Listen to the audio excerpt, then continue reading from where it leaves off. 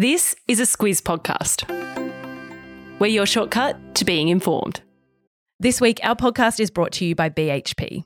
Reducing greenhouse gas emissions in the production of copper is critical. That's why BHP has committed to solar, wind and battery agreements to help power their copper mine at Olympic Dam in South Australia. It's happening now at BHP. Visit bhp.com/critical to find out more.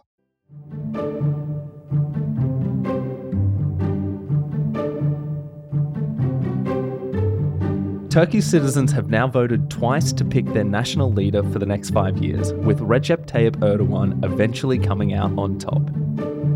He's made some big promises but has a record of cracking down on dissent and diminishing democratic freedoms. So in this Squiz shortcut, we'll take you through Turkey's politics and why it matters to the West.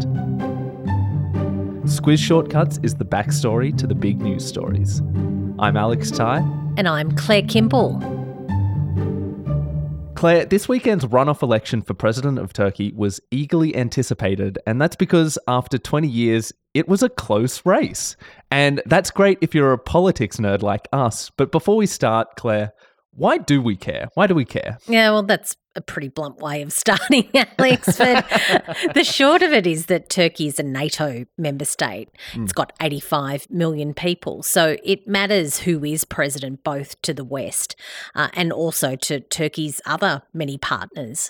And NATO, of course, is that great big security alliance that encompasses the US, Canada and Western Europe. It is also the bloc that is going hard in support of Ukraine after they were invaded by Russia last year. Yeah, that's right. And the thing about that is that as a NATO member, Turkey can stop other countries from joining, and it can also influence its decisions and its actions. And why that matters is because Turkey and Russia have a close relationship. In fact, since the start of the war in Ukraine, trade between the two nations has increased significantly.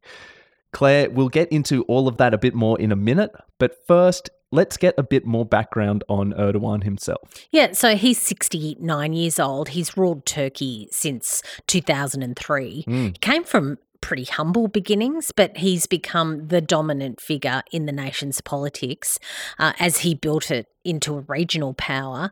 He's also championed Islamist causes, and he's been quick to really outmaneuver any of his political opposition. I read one expert's piece where they said that Erdoğan has reshaped the country more than any leader since Mustafa Kemal Ataturk, who is revered as the father of the modern Turkish Republic. Yeah, so Erdoğan's a really big figure, and there's been a lot said about his leadership style. In the last few years, that was shaped by an attempted coup that happened in 2016, which he responded to by dramatically increasing his powers and also cracking down on dissent. And that crackdown saw the country's leading opposition politicians put in jail or banned from participating in government. But some time has passed since the coup, and that is why this election was seen as the opposition's biggest hope of unseating Erdoğan. So let's get across the election and take a look at what comes next. Before we get into what might be in the news next week, a message from our podcast advertiser, BHP. This week, they're keen to share with Squizzers how the resources they mine are key to the energy transition to renewable energy. Yeah, we often hear about the push towards renewable energy, but what doesn't get as much attention is the role resources play in making that transition possible. Take steel, for instance. It's a key material used in the construction of renewable energy infrastructure, as well as in bridges, transportation, hospitals and schools. And a big part of it comes from iron ore. BHP says the importance of responsibly produced Australian iron ore is clear. And by that, they mean reducing the greenhouse gas emissions associated with iron ore production. It's why BHP has committed to a solar and battery agreement to help power their port facilities at Port Hedland. It's happening now at BHP, and if you want to learn more, visit bhp.com/critical. You'll find that link in your episode notes. So Claire, in this election just gone, there were a few issues at play, but Erdoğan's high degree of control over the state did help him out. Yeah, and probably the big one was the media's coverage of the campaign. Erdoğan's allies control most of the country's mainstream media, to the extent that the state television network gave the president 32 hours and 42 minutes of airtime, and his challenger just got 32 minutes, and that was at the height of the campaign as they led into the vote in the start of May. I suppose in Turkey, it pays to have friends in high places. Now, that challenger was named Kemal Kılıçdaroğlu, and he was a progressive candidate, certainly progressive compared to Erdoğan, at least. And as a former senior economist, he was advocating for reforms to make Turkey stronger. Yeah, so there were two things that received the most focus in the election campaign. The first is that Turks are really struggling with soaring inflation. At the moment, it's at an annual rate of almost 50%.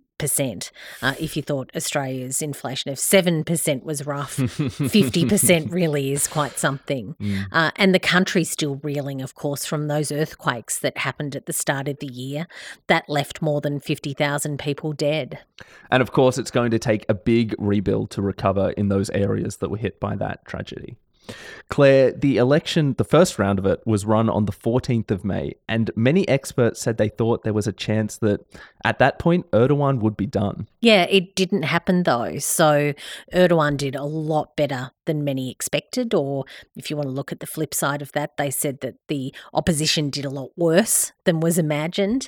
Erdoğan secured 49.25% of the vote. Now, in past elections, he's got more than 50% of the vote, meaning that he was president automatically, but he didn't cross that threshold in that first run. It was put back to the polls a fortnight later.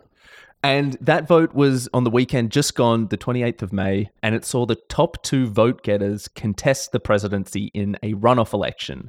And the result in that vote was Erdoğan with 52% and Kılıçdaroğlu on 48%. So that will see Erdoğan enter his third decade of leadership in Turkey. And what some local commentators say is that it shows that the nation prefers a tough guy to a nice guy.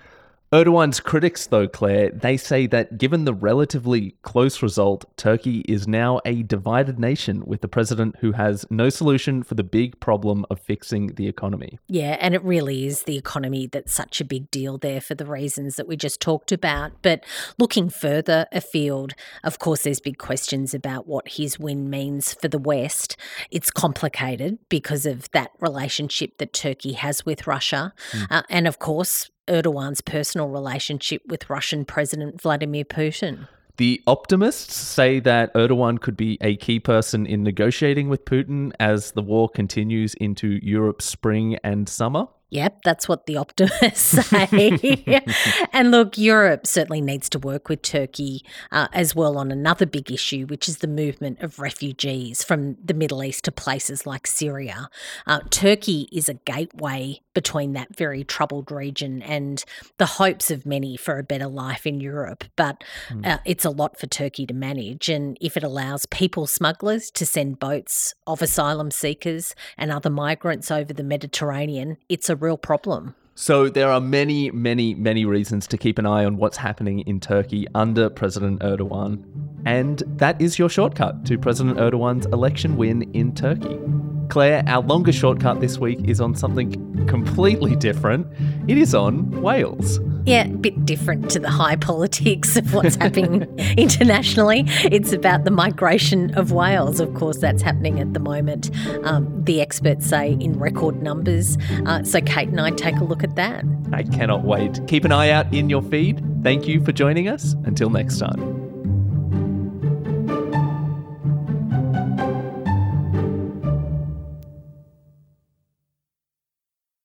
Kate Watson, co-host of News Club and The Weekly Wrap, jumping in here to say thank you for listening to our podcasts first and foremost.